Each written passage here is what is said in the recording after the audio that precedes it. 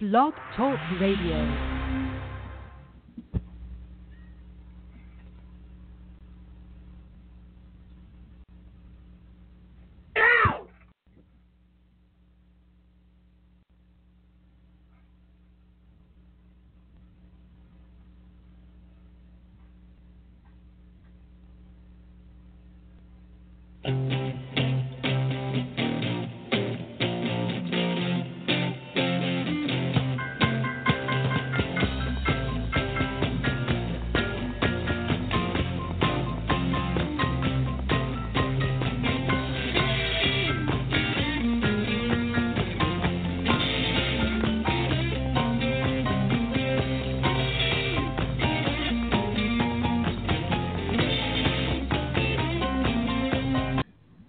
Good morning, sports talk fans. It's Saturday morning. Time for another brand new edition of Weekend Sports Huddle. This is Tom Pollin in the host chair this week.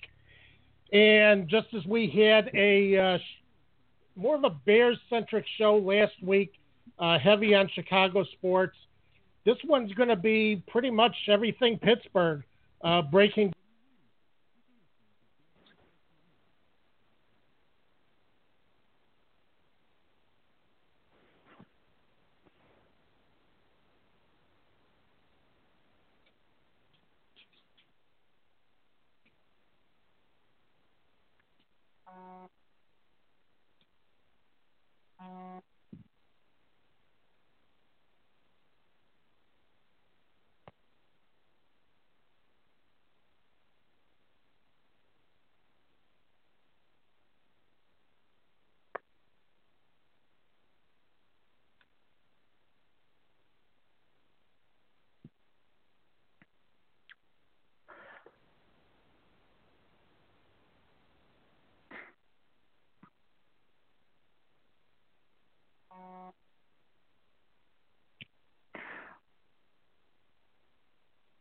Sports fans, I apologize. It looks like we're having an issue with Tom's mic. Hunter, are you there?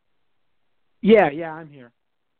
Okay, so we're going to move along with the show as best we can until we get Tom back. Hopefully that happens soon.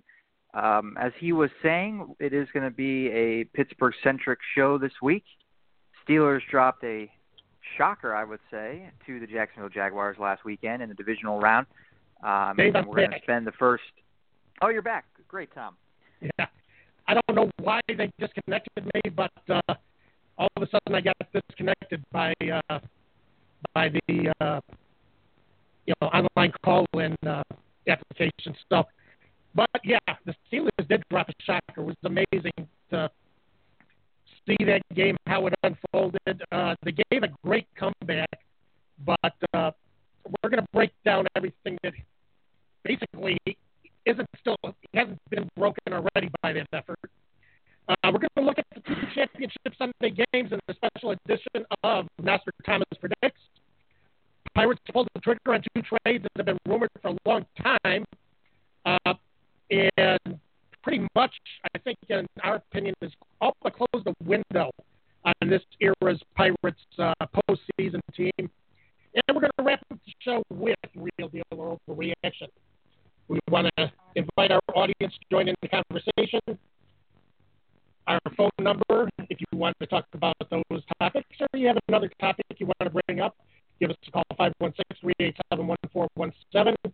You can also tweet us at our Twitter handle, at WKD Sports Huddle. And this show is brought to you by author Marco Sacchio, Learn the Secret of the Human Mind and the Laws of the Universe that will guide you toward wealth and health. Learn more at www.marcosacchio.com. And I'm going to bring in my co-host right now, and I know Dave has stepped in real quick to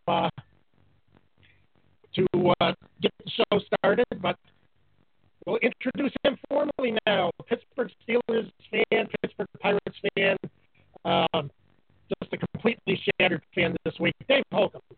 Dave, how you doing? Good, Tom. Picking up the pieces and trying to put myself back together this week. Yeah, I can imagine. Hey, I've been through it before, too. So, and our other co-host, is Hunter Hodies from Virginia. Hunter, how are you feeling after last Sunday's debacle in Pittsburgh? I feel much better this week. At least the Penguins are starting to turn it around. So at least one sports team knows how to win around here. Yes. Yeah, I wish we had that kind of match set to Chicago, but the Blackhawks are still struggling, so don't know what's going to happen with them. Let's get into the Steelers breakdown. And, boy, a lot broke down early. And if it weren't for the fact that Ben Roethlisberger was just dropping dimes everywhere on the field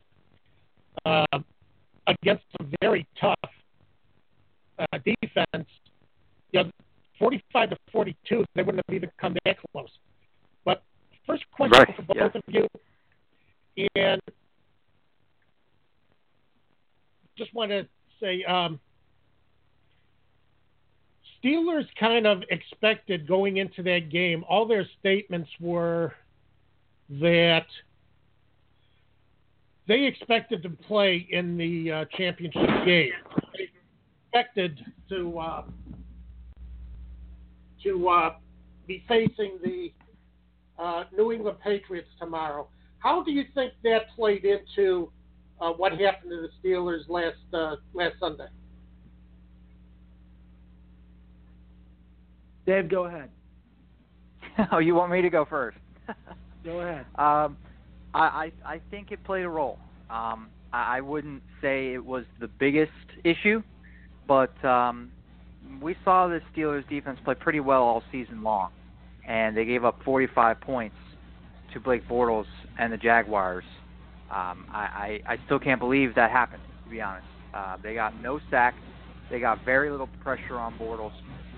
Pro Football Focus had a stat of the quarterback rating for each quarterback that played last week when they weren't under pressure and when they were under pressure. And the difference in Blake Bortles' passer rating, not quarterback rating, passer rating, when he was under pressure and not under pressure was astonishing. It was about an 80-point difference. So for him to not be consistently under pressure facing a team that led the league in sacks, yeah, I'll give the Jacksonville Jaguars offensive line a lot of credit, and I think they're going to play a role in tomorrow's game. But I cannot say that it didn't have any impact, what was said before the game from the Steelers and the Jaguars. I think they I don't want to say they overlooked the Jaguars. I think that's a lazy narrative, but it played a role. They definitely, human nature crept in, and they thought they were going to just roll through the Jaguars, and that was not the reality going into this game. Hunter, what do you have to say to that? No. I agree with Dave. Anyone who thinks like a team like overlooked a team that beat you in the regular season, especially in the playoffs, I mean, that's not a thing, people. Of course, in their mind, like, okay, yeah, we're going to win this game. We're going to go play New England. We want another shot. But, like, the people that, like, I've seen it all this week.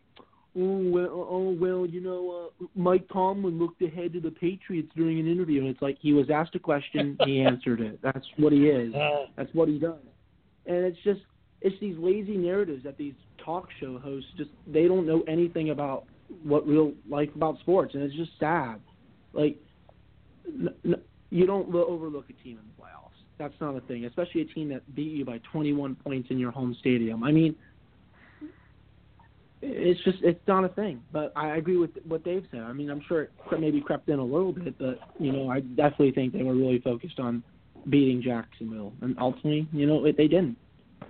But the thing is, the Steelers lost to the Patriots in the last AFC Championship game.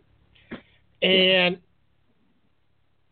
I guess another question would be, how much damage do you think the Patriots winning on Saturday night kind of did to the Steelers' mindset going into that Sunday game? Hunter, I agree with you that you cannot overlook a team that beats you pretty badly in the regular season.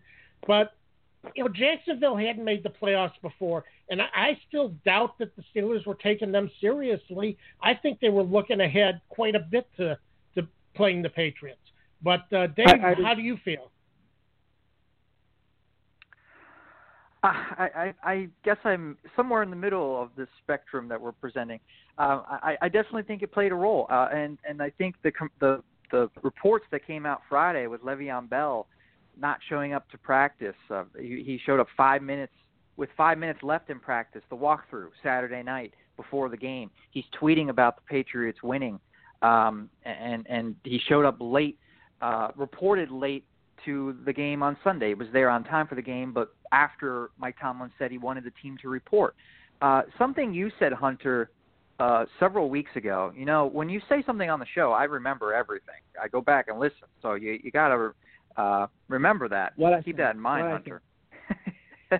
You said a few weeks ago, you compared the Patriots to the Penguins and the Steelers to the Capitals. And I was kind of shocked by that comparison because the Capitals have never won anything, and the Steelers have the most Super Bowl championships in the league. So I was taken back by that comparison.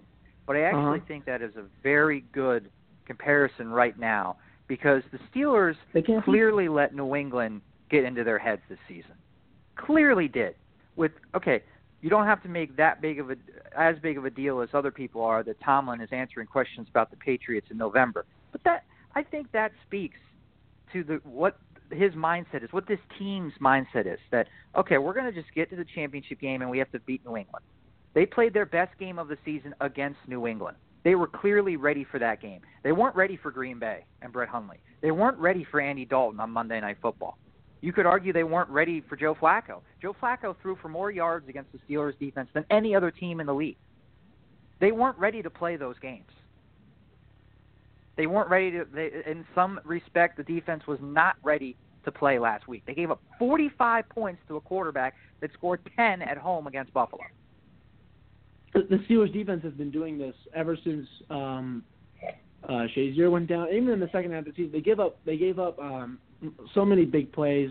It's not a good unit. It was good. They couldn't get pressure. I'm not a fan of Keith Butler. I honestly think he should be canned, but it looks like Mike Tomlin. But then there was a report this week that Mike Tomlin was calling a lot of the defensive plays on the sideline. So that speaks volumes to what was he calling. So it's just I think any team people believe that a team overlooks a team in the playoffs. I'm sorry, I think that's a little ridiculous, especially a team that beats you. You were the one that suggested over a month ago that there is this little brother, big brother between the Steelers and Patriots. Can you at least admit that the Patriots got into their heads this year? Well, that's because they can't beat them. The Capitals can never beat the Penguins, and the Pittsburgh can't beat New England. That's where I was really going with it. Okay, I actually think that the comparison goes beyond that. That the reason why the Capitals can't beat the Penguins is they're in their heads. Especially true. Last That's year. True. The Penguins were not a better team than the Capitals last year. The Penguins won because they are mentally superior. There's something in that locker room with the Capitals. They cannot beat the Penguins. And I think the Patriots became such a focal point in that locker room and for the Steelers that it affected their play against other teams. That's I guess what I will say in terms of did they overlook the Jaguars or not. I think the Patriots, and thinking about them, affected their play last week, and it affected them to some extent in other games as well. It didn't look like they practiced all week. I don't even know how they would come out in New England this week if they won this game. I don't know if they would look any better. I just don't know, cause especially if you're playing against Tom Brady. But they came out and it looked like they didn't even prepare for the game. I mean, no matter what the team, it just didn't look they were prepared for the game, and that was the most sad part. I think they didn't even look like they practiced. All right. Well, I don't know if we're ever going to come to an agreement on that, but let's go to those 2 fourth down failures, which just was inconceivable to me, especially when you have a pretty good offensive line that the Steelers have, especially with Pouncey and DeCastro, that you can go forward. But the fact, Roethlisberger said after the game that he would have loved to have audibled to a quarterback sneak or loved to have that option, but it wasn't available to him. He didn't have the option to do it. And then finding out that Haley doesn't even have a quarterback sneak in his playbook. Now, to me, if you're an offensive coordinator and you don't have an offensive sneak in your playbook, I don't know what you're doing with a job in the NFL. But how do you not bunch up behind Pouncey and DeCastro and force Jacksonville to move, less than a yard? Those should be gimme pickups. I don't know. You have a 240, 50-pound quarterback, biggest quarterback in football. I don't understand. And you can even just give the ball to Le'Veon Bell. He'll get that first down 10 times out of 10 if you run it up the middle with him. Or, it just doesn't make any sense to me. Apparently he said they don't have the audible to it. I read this week that they didn't really run it because they're afraid of Marquise Pouncey's knees or something because he's had injury problems and that Big Ben. Last time they ran it, I believe, was the game in Seattle in 2015 when they lost 39-30, if I'm not mistaken. Yeah, 39-30. Yeah. That was the last time they ran the sneak. And apparently I read that, they're concerned about, Big Ben getting hurt and Marquise Pouncey's knees. And I'm like, it's one – I don't really think they're going to get hurt. If Brady can – Pouncey's knees held up the whole game. Yeah. It's because of his injury. He's had a couple injuries. He missed most of the season because of an ankle injury that he had to get massive surgery on. I don't know. It was just a lot. I think I read that they were afraid of that. But, I mean, if Tom Brady, who's not even 50 pounds lighter than Big Ben, can get a QB sneak, I'm pretty sure Ben Roethlisberger can. And like I said, just run it to Le'Veon. You want to know why Steelers fans hate Todd Haley? It's because he overthinks simple things. Toss sweep to the weak side. Who runs? Who? How does that come? Ding! How's that come into your brain? And then the second call. I mean, it's not as big of a problem, but Eli Rogers. I don't know if you guys went back and looked at the replay. Wide open, right in front of them. Wide open. He would have caught it. He would have had the first down, and he could have just dove forward. I don't know how Ben didn't see him. That was weird. But run the ball, people. Yeah, and see, to me, you run the ball, you get that 6 inches or yards. If you want to get fancy, if you want to take a chance on first down after you get a new set of downs, that's fine with me. But you got to get that new set of downs first.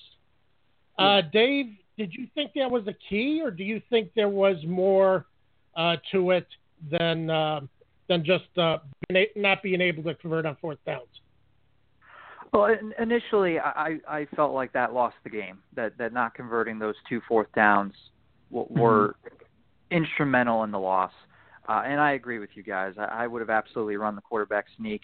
But after a few more days of reflection, they had 2 other fourth down plays that were miraculous plays. Touchdown, beautiful touchdown passes, catches. And, if those didn't work out, then we would be saying, the same thing. But they did work out, so that's the reason why it was even a game. The touchdown right before halftime and the touchdown late to Brown on 4th and long. So if Eli Rogers had caught that, or I'm sorry, if Juju Smith-Schuster had caught that pass on 4th and short, which I actually think there should have been a penalty on. I think he was held a little bit. They were holding all game, Dave. Well, in particular on that play, it seemed very obvious to me that it probably should have been a penalty. But if that penalty is called, or if Juju makes the catch, then again we're not talking about this. So I think there's a lot more than just these 2 plays. I agree, Hunter. Haley does get too cute at times, but overall, I'll return to my original rant. They gave up 45 points. The Steelers really expect to win this game 51-45 or 51-48. 42 points should have been enough to win the game, and those 2 fourth downs were more small in the loss at the end. Well, let's talk about the defenses for a bit, and the fact that the Steelers never got pressure on Blake Bortles and kind of stayed in their zone coverage and made things very comfortable for Bortles to be able to pick their defense apart really surprised me. They didn't go with a fifth defender in the box to try and plug up holes to stop Leonard Fournette. And I don't understand why there were no adjustments made to make Bortles make him more uncomfortable in the pocket. Keith Butler, man, that's why. Keith freaking Butler. He's been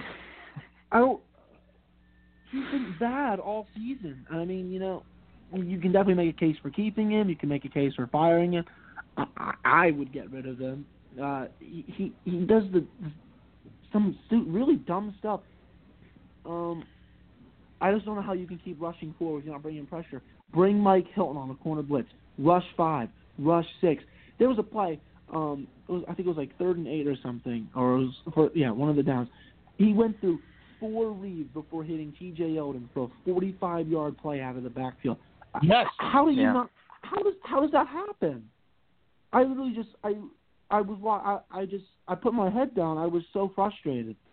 And there was no one out there to cover him.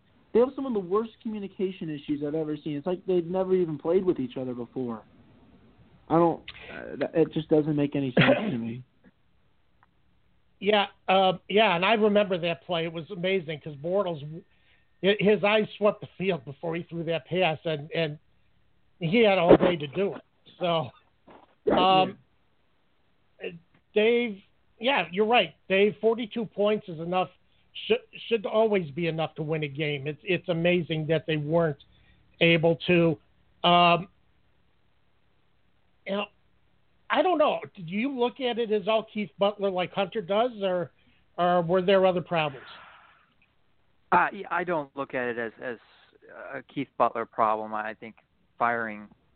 thought firing Haley might have been an overreaction, but I think firing Butler was definitely would be an overreaction if he's fired. Hunter, you were complimenting this defense a lot of parts of the season, and so I was. I'm just surprised that all of a sudden, and this is why I'm calling it a knee-jerk reaction. One bad game, this is their worst game of the season.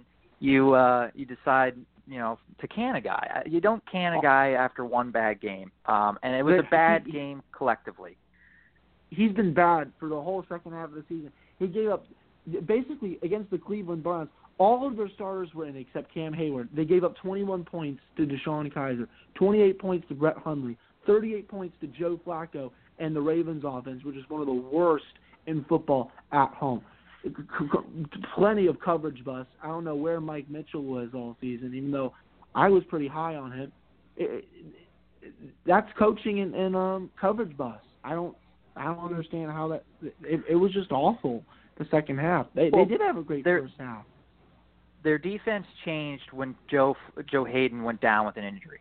When he left, he was so important to the defense in the first half of the season, and it amazes me they were able to get him and him be like the defensive MVP because they didn't get him until August. And then when Shazier went down too. Yeah, that was a big thing as well. They had run problems before that, though. I don't think he was as big of a loss as people were making it out to be. To be honest, the run defense has been poor all season.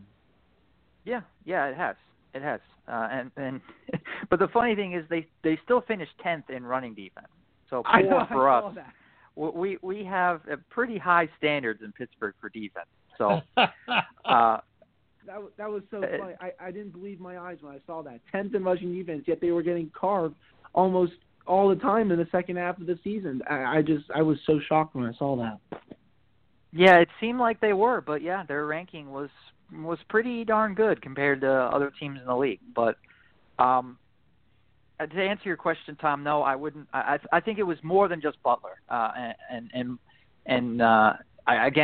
go back to the fact that I'm doubtful that the defense was 100% into this game at the start.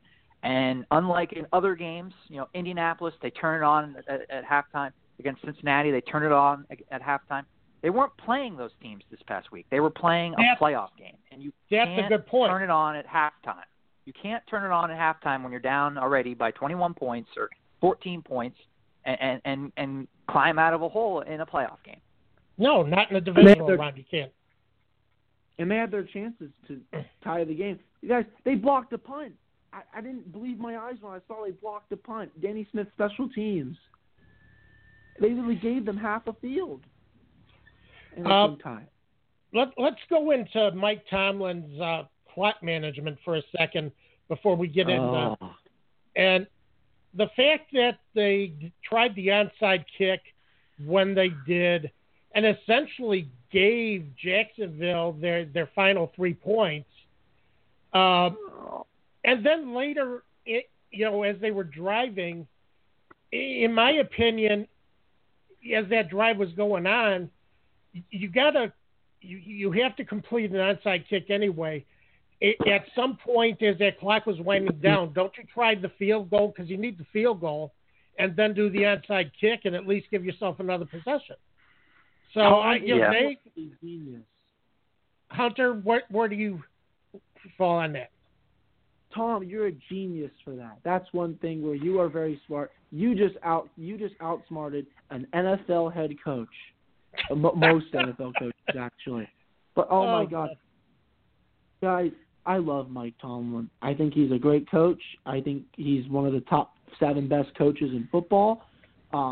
If you fire him, I've seen all this talk. Well, we need to fire Mike Tomlin. Okay, who are you going to get that's better? I mean, who's out there right now? That's right, nobody.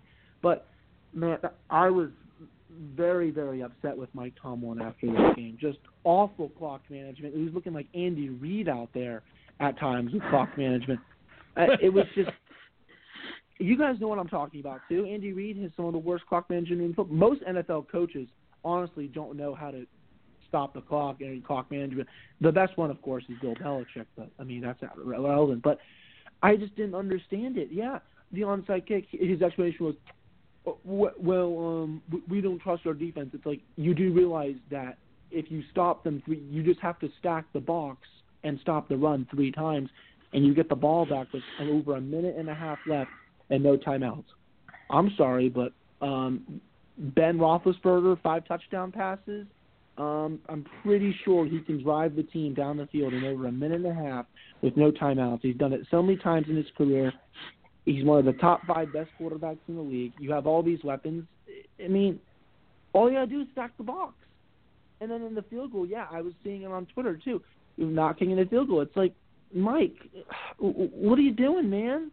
But he had an awful game. I don't know what Mike Tomlin was doing, even though I'm such a big fan of him. I mean, I just want to see him make adjustments.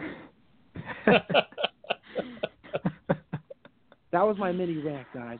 That whole thing frustrated me. Yeah, I'm sure about that. Dave, I'm going to go into real quick. Let's talk about Todd Haley. The Steelers let him go, kind of let his contract run out, didn't re-sign him.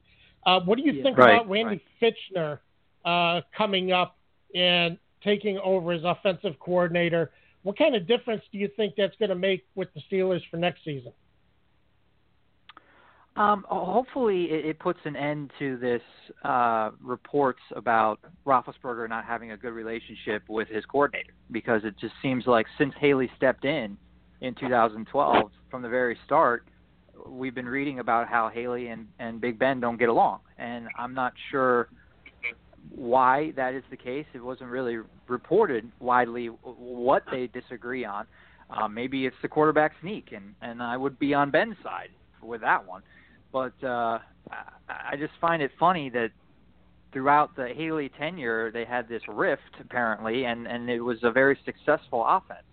But I like that they promoted Fitchner, because at this point in Roethlisberger's career, you do not want him. You absolutely do not want him relearning a system at 36 years old. He's got 2-3 more years left in the league, guys. So you want to maximize those 2 or 3 years, and you want as little change as possible. If you absolutely have to make a change, I don't necessarily agree with the change of moving on from Haley, but if you feel like you have to make a change, I think Fitchner was their only choice. Okay. Yeah. That's about as far as we can go. We're kind of halfway through the show already. It's amazing how quickly time flies when we start getting into the show, getting into a lot of these topics. But we're going to have to take a small break. And then when we come back, we're going to move into Championship Sunday. Nostrathomas, 2-1 last week in the divisional round. And we'll find out what Nostrathomas and the Force-deficient Jedi Apprentice have in store for you on Championship Sunday right after this. Oh. 3 More Bites, the cookbook series by husband and wife duo Ayo and Bob Lai, will keep you entertained and your appetite satisfied. With recipes inspired by their life stories, cooking and enjoying these unique recipes is a perfect way to spend time with friends and family. Whether you are an experienced chef or just learning to cook, their helpful cooking tips and tricks and delicious recipes will have you begging for 3 more bites. Pick up your copy of 3 More Bites Presents Cozy Cooking and 3 More Bites Presents 3 Weddings and a Honeymoon today from www.3morebites.com. And we're back on WRSP Radio's Weekend Sports Huddle. This is Tom Pollin along with Dave Holcomb, Hunter Hodies. And this show brought to you by author Marco Sacchio. Learn the secret of the human mind and the laws of the universe that will guide you toward wealth and health. Learn more at www.marcosacchio.com. Nostrathomas Predicts. And we're in the championship round. Force deficient just does not take well to. That's not my name. Call me Lord Maul or Lord Vader. That's a downgrade. Dave, what did you think? Oh man, I think you're at Ray level right now, Hunter. That's not who I want to be either. All right, got our first game coming up on Sunday, late afternoon game. Jacksonville Jaguars at the New England Patriots. This game opened with the Patriots favored by 9, which I really liked as far as on the Jacksonville side. But the news of Brady's hand injury dropped this to 7.5. The total also dropped from 47 to 45 points. Mainly because the question now is, can Brady throw accurately with the shape it's in? Mike Felger reported Friday he was WBZ in Boston. Brady needed 4 stitches in his thumb to close the cut from when he was got the ball jammed into his hand on the handoff. And Tom Curran of the NBC Sports Boston reports that Brady's thumb is bent back badly. Now, depends on, I don't know how that's going to affect Brady's accuracy. Shouldn't affect his timing, but definitely accuracy against one of the best, as I said many times this season, the best pass defense in the league. Hunter, where do you fall on this game? Well, from Lord Vader's perspective, so let's take a look here, guys. Hunter, you dropped the rocks again last week. I was 1-1. And that's what we're going to call it from now on. When you miss games, we're just going to say Hunter dropped the rocks. That's not what we're going to say at all. You can say I'm Darth Vader. You can say I lost my arm. You dropped the rocks. Okay, go ahead on your Patriots. Okay. Oh, no, guys. Tom Brady has a little bit of an injury. Yeah, okay, people. Pretty sure Tom Brady is probably still going to go out and carve whoever he plays because, that's what he does even though he's a little injury. I'm taking the Patriots here, even though, like I said, Brady's being like a little drama queen at his press conference. We'll see. You going to play? We'll see. How's your thumb? It's fine. Are you excited to play? Yeah. It's like, what are you, a Bill Belichick clone? Oh, my God. Everybody on the Patriots is like that. Oh, they're so boring. I hate. But they take. Boring. Yeah, well, boring. I would take boring over some of the things the Steelers said this season. I they like may people be with boring, personality. but they win. I'll take a boring winner. Yep.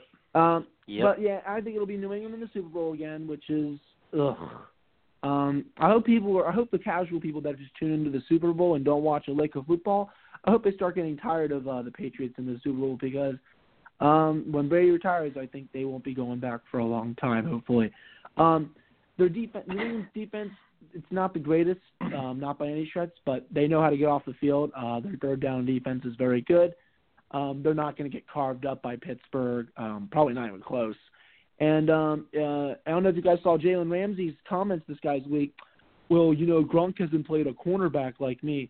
Well, that may be true, but Antonio Brown torched you and A.J. Boye at like 70% last week. So really wouldn't talking up the talk here, especially against Rob Gronkowski, who's one of the best tight ends I've ever seen in my entire life. So I'm pretty sure Gronk's going to be mad. If he really thinks he can stop Gronk, he's got another thing coming. Take the Patriots -7.5. Yeah. I don't really like rooting for any of these teams, but, it'll be glad to see if, one of them will lose.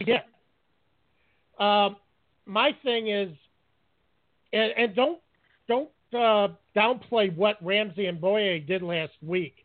Roethlisberger dropped some incredible dimes. And Brown made one incredible catch one-handed for one of those touchdowns. So, and he was covered. Ramsey had him.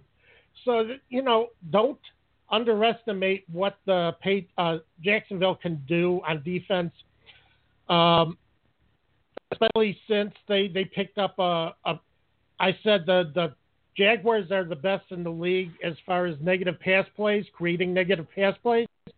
Well, they created an interception pick 6 last week and a fumble sack and touchdown against the Steelers. So 14 points from the Jacksonville defense last week. But even with that good defense, it's difficult to see them covering this spread because I expect the Patriots to do what the Steelers didn't do last week, put up a 5-man front, let their secondary go into the hand against letting the Jacksonville receivers split zones against their defense. I think the Patriots are going to be more aggressive up front, going to try and take away Leonard Fournette. So now one thing, you can run on the Patriots, but you can run on the Jacksonville too. Jacksonville has a great pass defense, but look for the Patriots to switch what they did from last week. Last week, Brady threw 53 times, but look for Deion Lewis to actually play a bigger role in this game. So, he only carried the ball 15 times last week, targeted 10 times in the passing game. Expect him to get all those touches basically through the run this week, I believe. Bortles is going to have to make plays with his legs to make up for the increased attention that's going to be paid to Fournette by the Patriots defense. I don't think he has the ability to drop the dimes like Roethlisberger did against Jags defense last week. I think the Patriots can put pressure on Bortles, make him uncomfortable, and that makes it tougher for him to make throws. I do believe this is going to be more of a tougher game as far as scoring. I would say take the Patriots. My recommendation, take the Patriots and covering the 7.5. So don't worry, force deficient Luke, because you got one coming up, right? Oh. And I would say also with the Brady's injury restricting the Patriots offense and the way the Patriots are going to play defense, go under the 45-point total. In the late game, we got the Minnesota Vikings at the Philadelphia Eagles. Do the Vikings have a massive letdown in store after that just completely impossible win last week. And I don't know if every time I say I've seen it all, I get something else that is just incredible. Nope. Last week was incredible. Is there a letdown, or is that the driving force that takes the Vikings to the Super Bowl? What do you think, Hunter? Tom, the Vikings will host the Super Bowl in 2 weeks and be the home team and be the first team to ever do it. And they're going to have 75% of their home fans there. I think I know the Miracle of Minnesota was just awesome. I think they're going to remind the Eagles that they're not Atlanta from last week. The Falcons' offense was abysmal, and Steve Sarkisian called some awful plays on that last series. Don't know what he was thinking. I think Minnesota, I think I could argue that they have the best defense of the teams remaining in the playoffs. I think I know Jacksonville is really good, but Minnesota's, man, that is an outstanding unit, both pass rushing and rushing defense. I think Stephon Diggs and Adam Thielen will be massive problems, assuming Adam Thielen plays. He's questionable, but I think he will. I just really like this matchup. I'm going to take the Vikings -3 here. I think they're going to go to the Super Bowl, and they're going to host it. I really do believe that, and I can't wait to see how many fans go out to Minnesota. Thielen has been upgraded to probable now, so expect him to play. But you're right, Minnesota's defense is incredible, both on the defensive line and in the secondary. Harrison Smith is just, incredible in the secondary. So that's the thing. The Eagles have a great front, and that's going to play a big role in this game. But they don't have the pass defense that Minnesota has. I think it's going to be tougher for Philadelphia to move the ball, especially with Nick Foles. Andrew Sendejo is probably going to be back if he can clear concussion protocol this weekend, and that's a big addition to the Minnesota secondary. He was lost early to a concussion, and you noticed that the Saints started moving the ball pretty well after that. So, but I'm saying this is only a 3-point spread, Vikings by 3, and I'm saying take the Vikings -3. If you take all the emotion out of it, there's no doubt that the Eagles without Carson Wentz, if they had Carson Wentz, it's a whole different ballgame. But without him, they are just a completely inferior team to the Vikings. Take the Vikings -3. And also, I think this is going to be more of a grind-them-out game against two very good defenses, so go under the 39 total. So Nostrathomas has 4 picks for you this weekend. Take the Patriots +7.5. Take the under in that game. Take the Vikings -3 as the road favorite, and go under the 39 total in that game. Now, there's some prep bets I want to ask you to before we get into our next segment about the Pirates. About running, the first one's running backs to have the most rushing yards. Leonard Fournette is 3-2 to have the most rushing yards, which means for every $2 you bet, you get 3 back. Latavius Murray 17-4. For every $4 bet, you get 17 back. Ajay is 9-2. Deion Lewis 9-2. Who do you think has the best running attack in this game? Who's going to have the most yards rushing? Deion Lewis. You're saying Deion Lewis, Dave? Who do you say? He stole my pick. I'm gonna take Deion Lewis too. Yeah, I think Lewis is going to have a big game against, because I think the Patriots are going to be leaning on him in this next game. So, as far as player to have the most receiving yards, Rob Gronkowski is 9-2. Thielen's 5-1. Cook 6-1. A lot of good picks here. Who do you think is going to have the most receiving yards? I'm going to go with Gronk.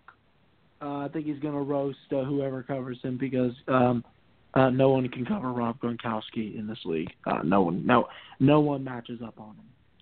Okay, Dave? I'm going to go with Adam Thielen. That's a good pick. I think he's had a great season, and I expect the Vikings to win, and I think they'll be able to move the ball in Philly a little bit. All right, and I'm going to go with Stephon Diggs at 15-2. I like those odds, and I like what Diggs can do. I think that's a good bet. And the third prop bet I got off online this week, highest scoring team. The Patriots are 11-20, which means you have to bet $20 and you get 11 back. You'll win $31. So it's a ridiculous odds on that one. But the Vikings are 9-2, Jacksonville 6-1, Eagles 13-2. Which is the highest scoring team this weekend? New England. I think they're going to have fun. I think Tom Brady is probably going to have fun. I just see it now. I see it. David? I'm going to go, why not? I'm going to ruffle some feathers. I'm going to take the Jaguars. Oh, God. Oh. The Jaguars in the Super Bowl then. Yeah. Wild. Okay. Yeah. The Jags to beat Tom Brady. Oh, man. And you know what? Everybody's going to owe Mike Tomlin and Keith Butler an apology next week because the Jaguars are going to also upset the Patriots. Oh, I'm going to say all right. David. It'll be interesting to see. I'm going to go with the Vikings as the highest scoring team this weekend. There you go. Okay, that's a much safer pick. I'll be 2-0 after this week, and Tom will be 2-2 probably because he won't get under 39. Call me guys, we got to move forward real quick. Got to go into another commercial break. When we come back, we're going to break down the Pirates' moves this week. Weekend Sports Huddle with Dave Holcomb and Hunter Hodies. This is Tom Pollin. Einstein and Moo is Jennifer Milius's exciting new children's book series about two black and white cats who are brother and sister and have great adventures. The first book, Einstein and the Leap, is all about playful Einstein. Suitable for children of all ages and cat lovers alike, Einstein and the Leap is a wonderfully written and illustrated book that will capture your heart. Buy your copy of Einstein and the Leap today at www.rSPLaunchpad.com, Amazon, or Barnes & Noble Nook. And we're back on Weekend Sports Huddle. This is Tom Pollin along with Dave Holcomb, Hunter Hodies. Give us a call if you have any picks of your own with what we gave in the last segment, 516-387-1417. This show is brought to you by author Marco Sacchio. Learn the secret of the human mind and the law of the universe that will lead you toward wealth and health. Learn more at www.marcosacchio.com. Dave, Pirates lost Derek Cole just before last week's game. And Andrew McCutchen and the Steelers lose all happened within 20 hours apart. So which one's more upsetting? Oh, it's the Andrew McCutchen trade, no doubt. And that doesn't mean that the Steelers' loss wasn't disappointing. It was really disappointing. But the Steelers will probably be back. You don't want to take anything for granted. You know, Le'Veon Bell, we didn't get into his contract situation. I'm sure we'll talk about in future weeks. Will he be back with the team? I think that's a serious question. But this is the end of the Pirates' era making the playoffs for probably a long time. And they traded not only the star of the team, they traded the centerpiece of the franchise and really the centerpiece of baseball in the city of Pittsburgh. He brought the sport back and made it popular again. I agree. We got a call real quick, so let's go to a caller. Caller, you're on the air with Weekend Sports Huddle. Yeah, hey guys, this is Gary from Delaware. How you doing? Doing great. Hey, what can we do for you, Gary? Glad you guys are starting to talk about McCutchen because I got a question about it I haven't been able to figure out. I agree with everything you're saying about it. It's just a travesty that happened. But what I heard is that we got two non-prospect prospects, meaning not top prospects, for him, but that the Pirates are also paying part of his salary next year. Mm-hmm. And I guess my question is, well, is that true? And is it as bad as it sounds? But maybe more importantly, if effectively we gave McCutchen away and bought 2 non-prospect prospects for a bunch of money, why didn't the Pirates simply not exercise their option for McCutchen and use the money that they're paying McCutchen to play for the Giants to do something else? Because they're running a racket. Because they think that Pirate fans are stupid and that they can sell the idea that, oh, well, we traded McCutchen for prospects. We're building for the future. We're retooling. They don't want to ever use the word rebuild. They use this silly word retool. And they really believe that they can feed the Pirate fan base this mumbo-jumbo and think that long-term the franchise is in better situation. Well, they did re-up Felipe Rivero this week. And that was perfectly timed for them to do right after all of these trades. I've never seen an owner like Bob Nutting just straight lie to his fans' faces. You guys know I'm a Nationals fan. I'm just glad we have an owner that actually cares about winning. But this guy, he doesn't seem like he cares at all. He just lies to the fans' faces, saying, we're going to have a young group of hungry guys I saw coming here and ready to try to make the playoffs. I'm like, dude, are you smoking some weed or something? Well, guys can be as hungry as they want, but, it takes some talent, too. Yeah, exactly. So, does anybody know? Go ahead, Gary. Does anybody know how much of McCutchen's $14 million plus salary for next year, for 2018, that the Pirates are paying? I didn't hear an amount. I thought it was like $2.5 million or something. Yeah, that sounds right. It's not a huge portion of it. Okay, so again, you're effectively saying that the Pirates paid $2.5 million for 2 non-prospects. For the rights to 2 non-prospects. And they gave up Andrew McCutchen as well.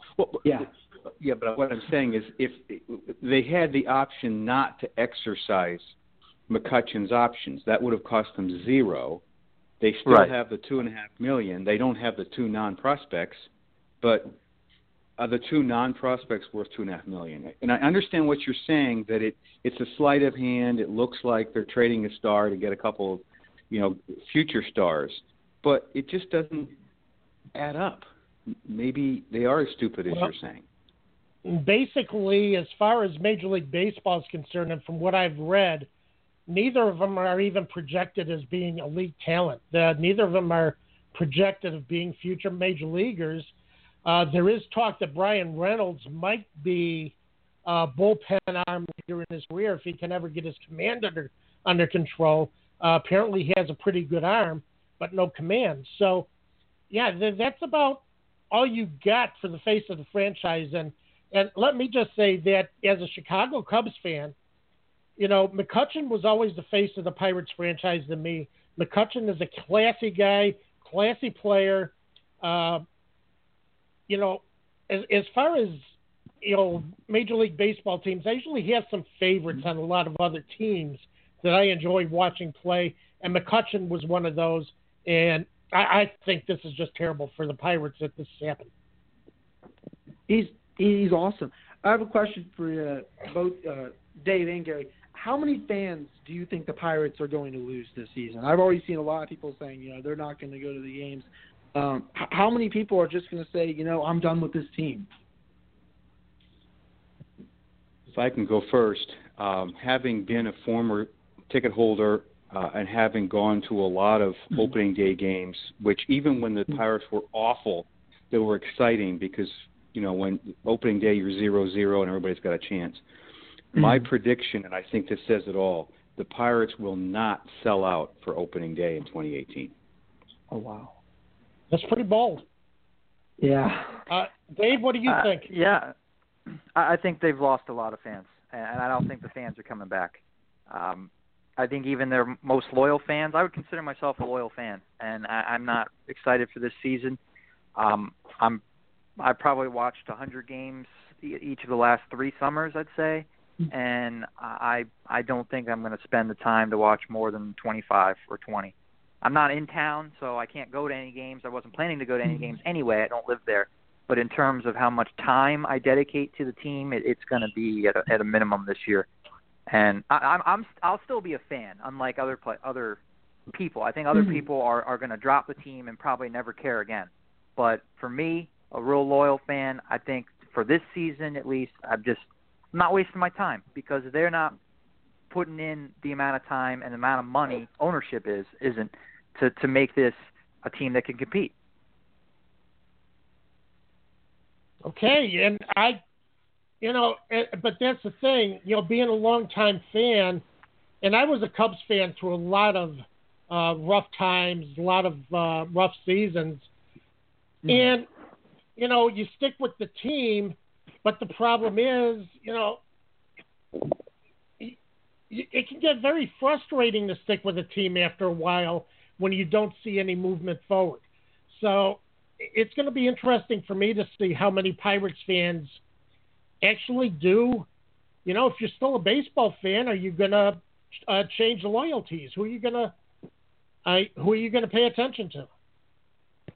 And that's a great point, Tom, that every team, to a certain extent, goes through losing seasons. You go through rough patches, and that's why I'm still going to call myself a Pirates fan. But for Pirate fans that are going to give up or are tired of it, I also think they have an argument, and I wouldn't call them a fair weather fan because this ownership group does not care about winning. They don't put winning ahead of making money. That's really the thing. It's not that they don't care about winning. They would love to win, but they want to win without putting in the money that they need to win.